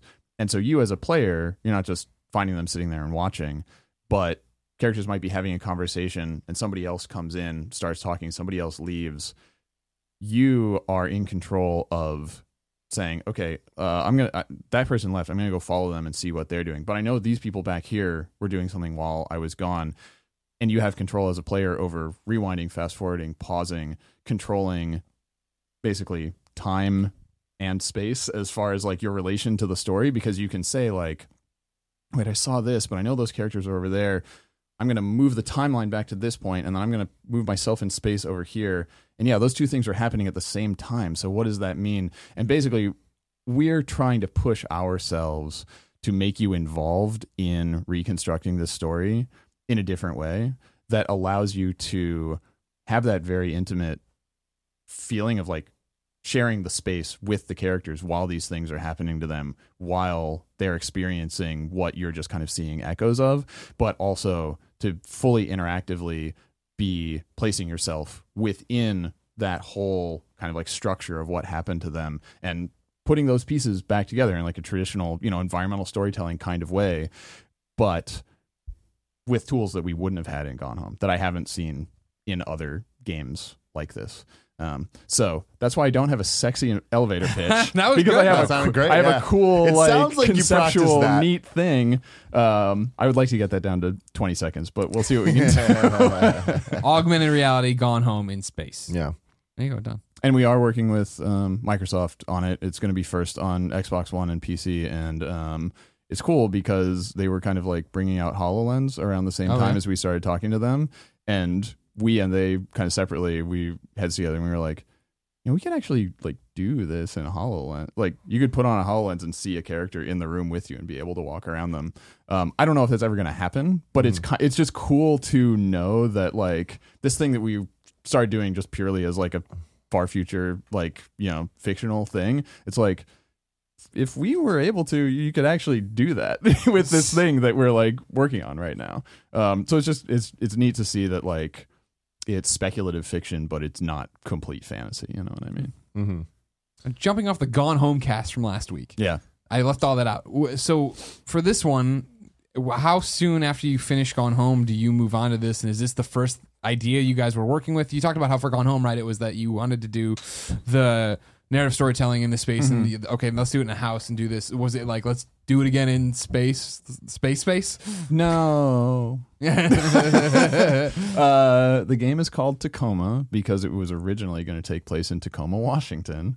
Oh, okay. And we went pretty far down that road for like the first few months of development. It was another like very grounded story of like people that lived in Tacoma, Washington at a different time than Gone Home took place, and it was about finding out about their lives, and we were working on it, getting it on screen, and I was like, this is way too familiar. We shouldn't be doing this again right now. You know, like it took a little while to realize, like, okay, this is closer than I thought it was going to be. I really don't think that, not just because it felt like people would be like, oh, that's just the same, like, you know, player base, but because we expanded our team on this game. You know, we brought on new people, and it started to feel really tangibly weird that we were making something that was very much like Gone Home, and like part of the team had worked on Gone Home and part of the team hadn't. And there was this feeling of like, oh, you're the guys that made Gone Home and we're doing that again and you know how to do it. We've never done it before. So, you know, it was like kind of insider outsider kind of thing to it. And so I've told this story before, but I was, my wife and I went to Crater Lake in Oregon for our anniversary. Yeah. And you can take a boat out to an island in the middle of Crater Lake, which is called Wizard Island. And so we were hiking on Wizard Island, which is pretty much one does. Yeah, it was the best. Wizard hat on, wands. And I was talking to her about it, and I was like, you know, I think this thing we're making, it's a good idea, but like it's getting too close to what we've already done. I don't think we can do that again, and blah blah blah. And I think we want to make the same kind of game, but set in like a different place where it could work. Like, it would have to be like a Arctic base or like a a derelict ship in the sea or like a space station. And she was like, oh, space station sounds cool. And I was like, all right, Done. And so we talked about it more and kicked around the ideas of like what would be cool about that. And kind of by the end of that trip, I was ready to take it back to Carla at Fulbright and pitch her on it. And then like, you know, we kind of like got our heads around, why is this interesting? Why is it worth doing this? Why wouldn't we do some other setting? Or like, what are the risks? You know, what's going to be hard about this? Blah, blah, blah. And got to the point where we were like, yeah, this does make sense. This is something that is different enough to be worth doing. And brought it back to the team, pitched them on it. Just kind of went from there. But I think the biggest thing is, you know, we just wanted to get to the point where all of us on the team were facing a bunch of big questions that none of us had answered before. And we all felt like we were in the same boat of like, none of us had made a game exactly like this before, you know? And the cool thing is it's given us these additional kind of like interactive storytelling tools that we wouldn't have had otherwise if we had just stuck with what we thought we were going to do in the first place, you know? Yeah. We got a couple questions from Twitter. Dude. K-Paul DeBoss Yes. wants to know, what are some pieces of storytelling that influenced Tacoma? Like film and literature, etc. That's a really good question. Some of the obvious ones are like the original Alien, right? So the game is about these 6 people that are stuck on this facility together. They're isolated. They're kind of like been shoved off on their own. And it's not the greatest assignment in the world. They all kind of like, they didn't get there because they're like the cream of the crop as far as the company is concerned. Like something means this is why they got this posting. And so The Wire is like an influence because I'm like, they're kind of like, they're kind of like McNulty's, you know, crew that got shoved down to the basement. Like they all did something that means they're here for a reason, but they're trying to do a good job and they have to rely on each other. And so that's something that I've come back to. Breakfast Club, that's about 6 people stuck in a room together. And they have to learn how to deal with each other. The interesting thing is that we've had to really learn a new kind of storytelling for us. Like not the whole like rewind, fast forward, AR figure kind of stuff, but our stories that we've done from Minerva's Den to Gone Home have always been like very focused. There's been like a protagonist, you know, like in Minerva's Den, it was CM Porter. He was the guy that founded this place. He had this whole thing. There were other characters, but it was like, and similarly Gone Home, it was about the family, but it was really about Sam, right? Sam had a story and went through the game. There's one story that went through the game. And we kind of, when we started out, we kind of approached Tacoma that way because we didn't know any other way. And it has been a real learning experience to be like, how do you write something differently for it to be an ensemble story, for it to be about something that affects this whole group and it's relevant to all of them and that you can see who they are through the lens of like this shared story instead of just like, here's the main character, we're following their story, everybody else is kind of like secondary. So that's why we've been going back to these pieces of media that are about like a group of people that all have to kind of be in it together and how they get through that, you know. It's exciting. I'm excited to play it. One of the things I'm curious about is, by the time people see this, I guess Gone Home is finally coming to console or whatever after a long tortured kind of thing or whatever. But fingers crossed. Yeah. Was it important for you to kind of partner with one of the first parties in order to kind of make sure this game gets to a wider audience, a console audience? Because people have been begging for Gone Home on console for a long time, and it took some time. So was that kind of a no-brainer that you would kind of go with Microsoft or Sony or both? Yeah, I mean, Microsoft was the right partner for us because, like, we thought it would be great to have like a strong, like, invested partner at one of the platforms, right? Because, like, I don't know, whatever. I was on stage at E3 last year. Like, that's not the kind of opportunity you get if you haven't kind of like unless you're making Fallout or whatever, right? But like if you're an indie, you kind of have to like be, have a deal with somebody to sort of be like, we're going to invest in you. We're going to be on your platform. You're going to help us get the word out about our game in ways that we couldn't otherwise, right? And Microsoft is in the position where they're trying to, they're working hard, right? Like to get up in the marketplace, right? Like Sony got a big head start, and the folks at Microsoft, they're like, okay, we got to like really invest in making unique experiences be on Xbox to give people like a really strong reason. Like I gotta have an Xbox. You know what I mean? Like this is on it. They're doing this. It's got backwards compatibility, etc. Right? They're trying to sort of say like, here's our arguments for you should like not write off Xbox. It's got like all this great stuff on it, right? And so when you are an indie that is trying to have like as strong a partner as possible, the platform that is working harder is just gonna be more invested in like making you successful, right? Because Sony they're fine. Yeah. But we're starting to see a lot of really interesting, cool Xbox One exclusives like Oxenfree, which is Xbox and PC. And like Cuphead is coming out. We're going to be part of that, and just being partnered with the group that's like, we're going to fight for you. We're going to work for this. We're going to do everything we can. It's really important to us for you guys to be successful and be part of this like identity that we're building for the platform to move it from where it is right now. It's a good match. You know what I mean? If you're trying to kind of like have as much support, as much visibility as possible. Totally. And then the folks at Microsoft are just really cool. They're just good. Like the team that we're working with, really experienced, really good people that like, they helped us, like make our E3 presentation, our trailer, like as good as it could be, just with like great feedback. They know how to make an impression. You know what I mean? So we've been really happy so far, just being able to work with them. And it's always, I mean, it ain't such a bad thing to only have to like target one console at a time, sure, be able to get it done. You know what I mean? So that's an advantage too, just on the development side. Of course. Yeah. Look out for Nate Ahern over there, though. I don't trust him. Oh, Nate. I don't know what that means. I just said that weirdly. It's fine. Another cool question comes from Andrew Taylor. He says, what kind of challenges are there when making a game set in space? Oh, boy. There's a lot. I mean, honestly, because like, I think a big part of it is that it's so unfamiliar. Like that was one of the advantages of Gone Home, was it was so familiar. You were like, I can feel like I've been in this house before, maybe. You're sort of like, I know what this place is like. I recognize this on some level.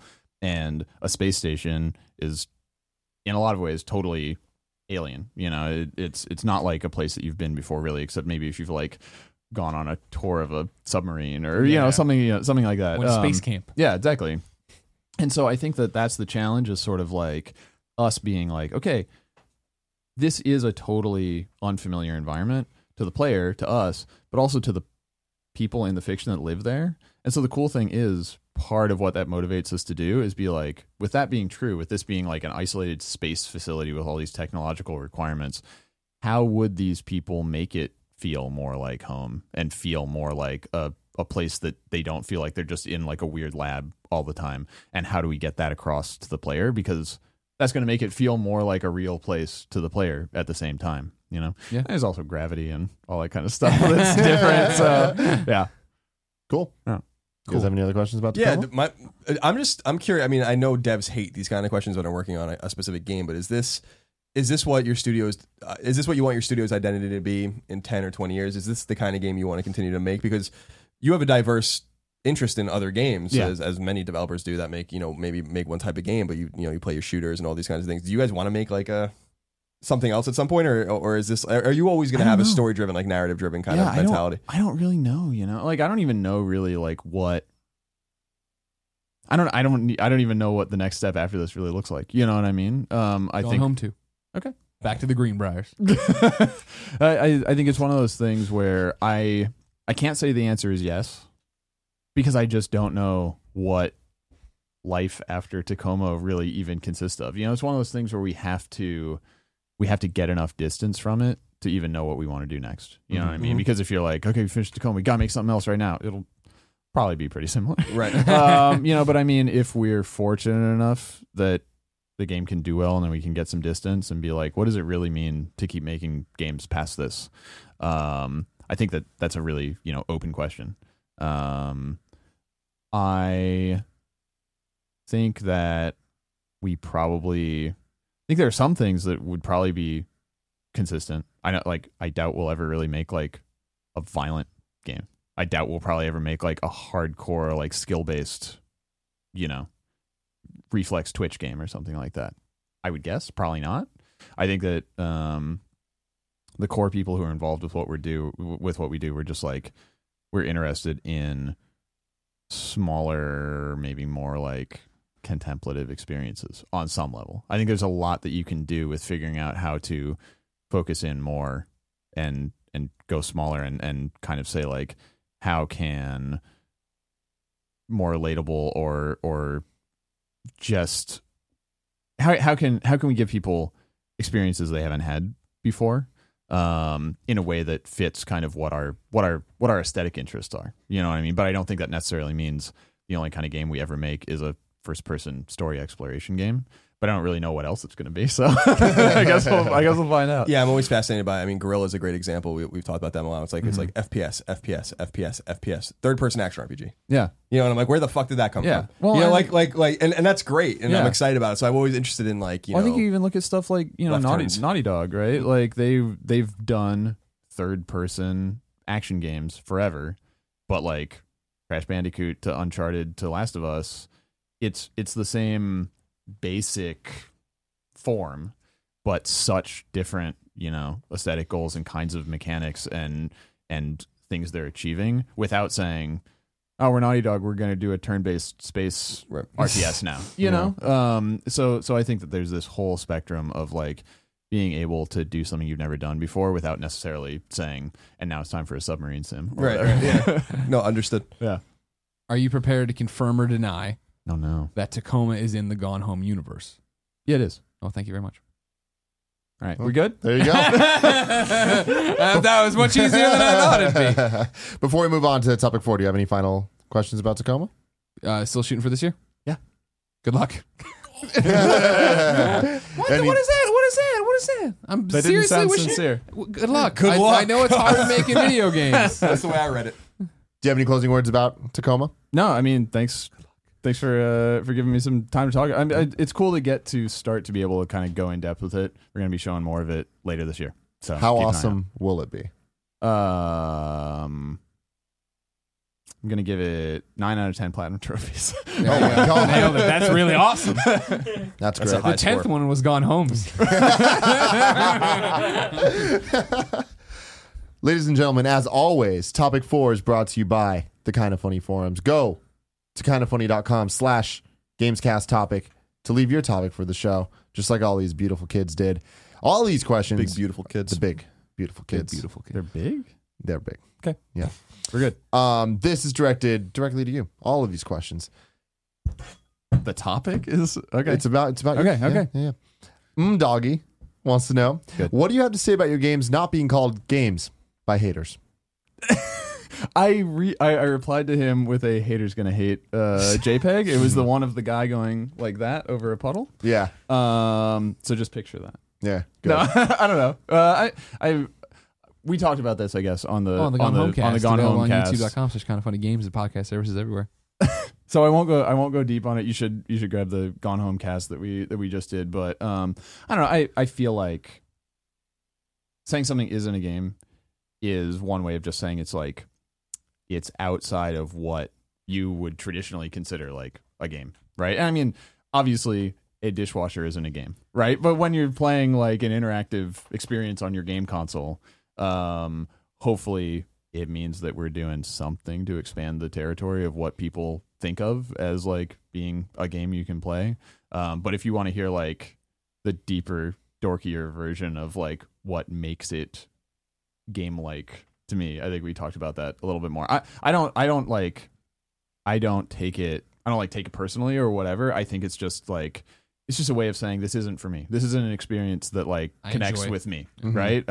And the shorthand for that is this isn't even a game. And you know, like I'm not the kind of person who I'm happy just saying I don't really like something as opposed to saying it's not a whatever. But you know, the cool thing about what's going on with games now is they are just broadening constantly. There's just more kinds of games constantly. There's, you know, Minecraft begat survival games, you know, like survival crafting games were not really a thing, you know, a while, and now we've got those. Now we've got, you know, like VR is going to make these games that we just didn't have before. So hopefully there's just like more cool experiences for everyone as we keep going, you know. Our boy Maximum Cortez, he wants to know, how do you feel about your haircut? Oh, I mean, this is more of a question for the Kind of Funny crew. What do you guys think of my haircut? It's good. Okay. I like it. I like it. I like the old hair too, though. I want to say so. That's why I want to know. I've went through a lot of different types of haircuts in my life, and I felt differently about some of them. This one I'm having right now. No, not that happy okay. about. No, I think this? Kevin, verbalize. Oh, I like it. Okay, all right. Well, because The last haircut, not so much. Okay, that was what it was. All right, Yeah. because We're talking about the long hair to the side one. Yeah. because I saw it on my peripheral vision. Just Kevin just going. I was like, "What, hater?" Oh, you're making fun of Nick. Kevin's the epitome of massive distraction on this show. You always catch him in your peripheral vision. I've asked for a curtain for a long time. Greg hasn't answered at all, and that makes me worried. I like the hair fine. I miss the glasses.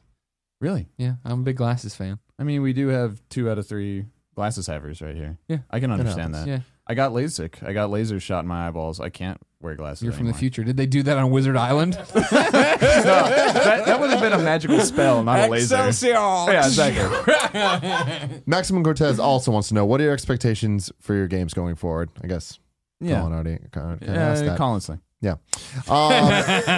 Fabio Arapi wants to know, I would like to know his most anticipated games of 2016. Dishonored 2, Deus Ex, Mankind Divided, Firewatch by my friends at Campo Santo. XCOM 2 is sounding really awesome. That's a good 4. That's Yeah, that'll do solid. it. That's a good start. Solid. I can't wait for Firewatch. And We're I getting want closer to play closer. Oxenfree when it comes out in like a week. Or, well, I mean, whenever this airs. Yeah. It might be out now. But yeah, I'm looking forward to checking out Oxenfree when it hits. Confucius90 wants to know, do you know or have you seen Ken Levine's next game? I don't think I really know anything more about it than everybody else does. I mean, he's talked about how it's like this sort of like replayable story experience. That's sort of talk about narrative Legos, etc. But I haven't gotten to see it. I haven't gotten to see it. I'm great at talk of. No, I haven't gotten to see it or anything. I know that they've been working on it for a while. They kind of went from the big team to small team thing. You know, I think they're like You were ahead of your time. They're like 20 or fewer people at this point, and I think they're, you know, like 2K is giving them the time to explore how to make something that they haven't made before. Sure. Basically, I'm certainly interested to see what it ends up being. Too. I'm sure this is an annoying question that Greg probably already asked you in the. I have touched Ken's beard multiple times though. So what's the review on that? How many platinum trophies? That's like. Can it go up to 11 out of 10? Sure, yeah, sure. Fuck it. Is that where you got your powers of creativity, by touching his? Well, as like last time, Now someone touches yours. we met, went in for the hug, and he said, "I think we velcroed a little." Velcro. So yeah, some sparks were thrown off. There might have been some transference. Oh my That was god. a good Ken impression. Yeah, I love that. I spent a lot of time around him. Why is Gone Home not on Vita? Oh. I didn't ask that. Oh, you didn't? No. Dude, at The this fuck, Greg? it's been two You and have a half one job. years of me begging to get trophies and gone home. It's on PS4. Good enough. Like the Yeah. war is over. It was hard enough getting it to run well on consoles. I don't even know about Beat it probably. handhelds, but I mean, I don't know. Yeah. Let's take it one step at a time. I'll We're doing two consoles right now. We're taking it 2 steps at a time. Good. We'll go from there. I'll respond as Gio Corsi would. With remote play, every game's on Vita. And that's actually true. And I think probably being able to lie in bed with it on remote play be a good match. Yeah. And speaking of all this, Yeah. Jeff Meyer 87 says, "Can you ask about the challenges bringing Gone Home to consoles and how they got it done?" I mean, we part of why it took longer was Unity 5 coming out made things a lot more viable to get onto PS4 and Xbox One than Unity 4.x. So, the engine being upgraded helped just because compatibility with the new consoles was greatly improved. Performance was improved. Features were added, etc. And then the other side of it is when we kind of jump started the process back up, we brought the port in-house, and our programmer Leon had done the ports in studio, so we've been able to like be there, like making sure that it's what we want it to be, like every step of the way. So and there's the first time you as a studio, not like somebody working at a AAA studio, but as like an indie studio tries to get a game on a console, you learn a lot. There's just all of the testing, certification, approvals, all that stuff. You kind of like you jump in and you're like, okay, we'll know how to do this next time. So it's been a big learning experience. It's been it's the challenges everybody has, probably just trying to get their own game onto consoles. There's a lot of stuff you got to get right. Mm-hmm. Emmett Watkins Jr. wants to know, what do you think's the next twist on the teenage/coming of age genre, like Gone Home and Life is Strange? Oxenfree coming to Xbox One and PC. There are a lot of questions I want to know about what's happening in these kids' lives. There's also teens in Firewatch. Yeah, but they're just drinking. Yeah, I mean, drinking on the fire. they're nude teens. Yeah, they are. My favorite. Kevin's into it. But they're only in silhouette. They're very far away. You don't get to. It's fun. No, I actually, I mean, I honestly am looking forward to seeing what Oxenfree is doing with it, because like, it's cool that we've gotten to a point in games where you can be like, man, there's sure a lot of games about just like teens being friends with each other and talking. It's like, really? We've got too many of those, because and so it is really cool that more people are able to broach topics of just like, oh, we should do something about like this time in our lives. That's awesome to see. So, but and we're seeing like when we were doing the Gone Home cast, Greg mentioned Emily is Away.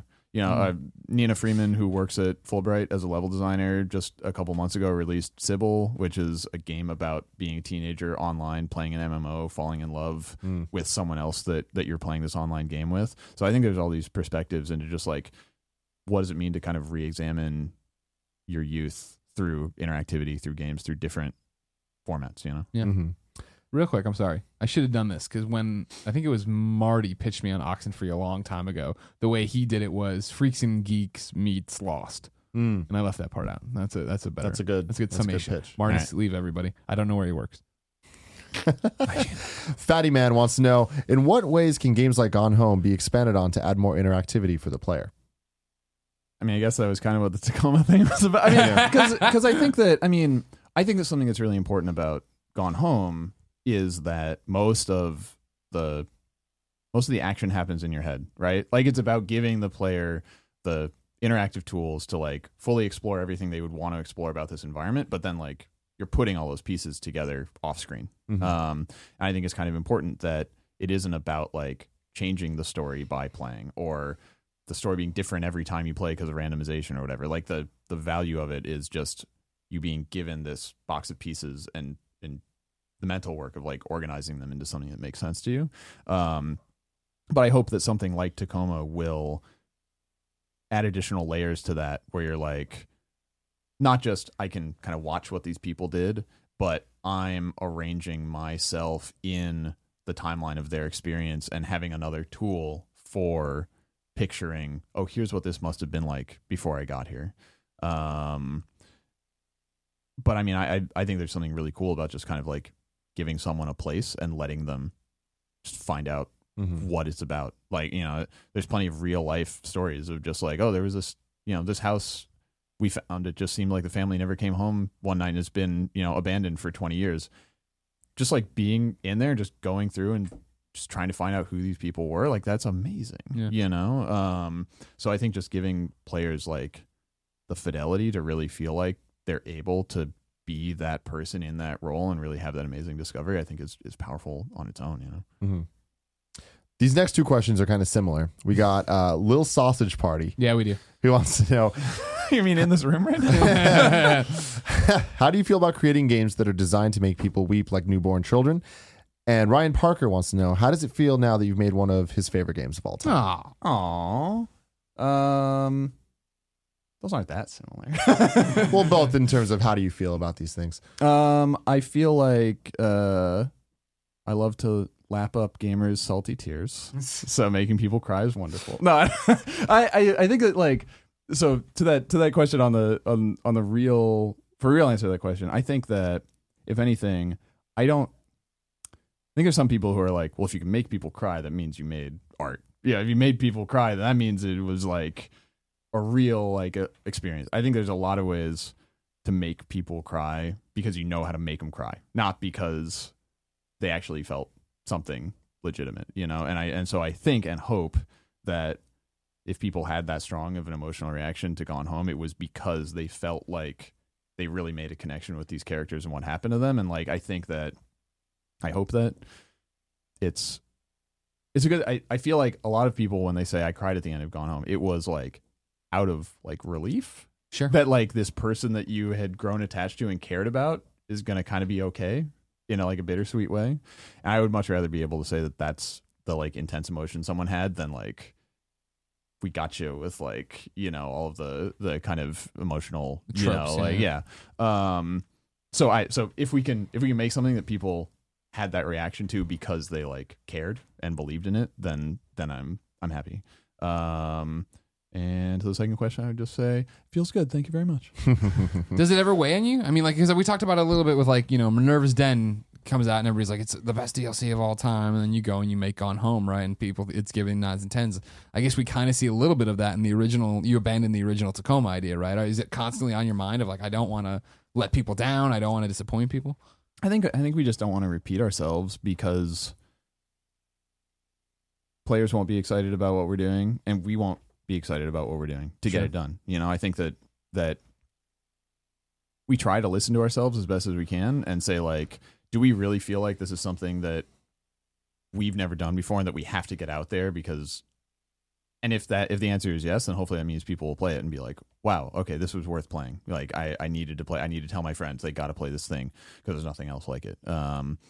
So, you know, I think that it's more about not becoming complacent and not being like, oh, last time we did that, it was good, so let's just do it again. Gotcha. You know what I mean? Yeah. For the final question, I'm going to take things in a really weird direction. The Arctic Sloth wants to know, if you were a serial killer, what would be your calling card?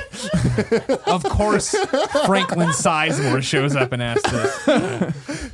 I would drop a Greg Miller headshot on every dead body so that Greg Miller would be arrested in my place and go to I don't know prison if forever. they'd just arrest me on that. They would. I mean, like, it must be this guy. I read the synopsis for this thing called Making a Murder, and it seems like the justice system and police force, they're pretty much on top of everything. It wouldn't happen. It wouldn't be that easy. I'll find somewhere where they don't try that hard.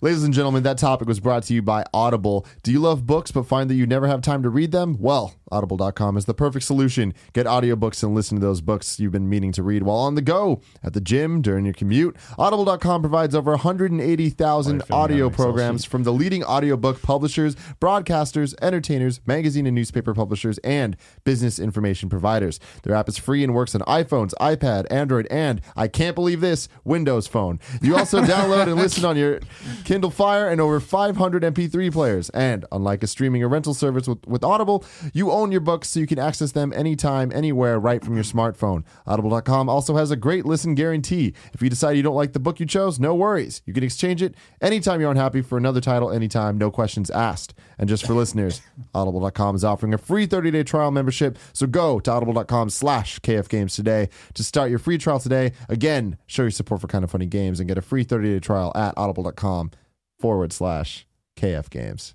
That was for you, Colin. You know how I feel about that. I do. hate // Yeah. Just slash. No one's using the other slash. Yeah. No one's using it. Audible.com/KFgames. No one's writing a URL. No one. Except in for the Nick. 21st century. Nick Scarpino. Hitting the other, oh my God. it's a whole thing. Steve, Yeah. thank you very much. Thank you guys. This has been fascinating. I think this is one of the better Gamescast. Yeah. Overall. This one was really worth the dollar. Yeah, this one's worth $1. It's been really fun. Thanks for Gone having me Home's on. worth the money too. Go get Yes. Gone Home. All right. And Absolutely. yeah, I love you guys all very, very much. We'll see you next week. See you sons of guns. What the fuck's try?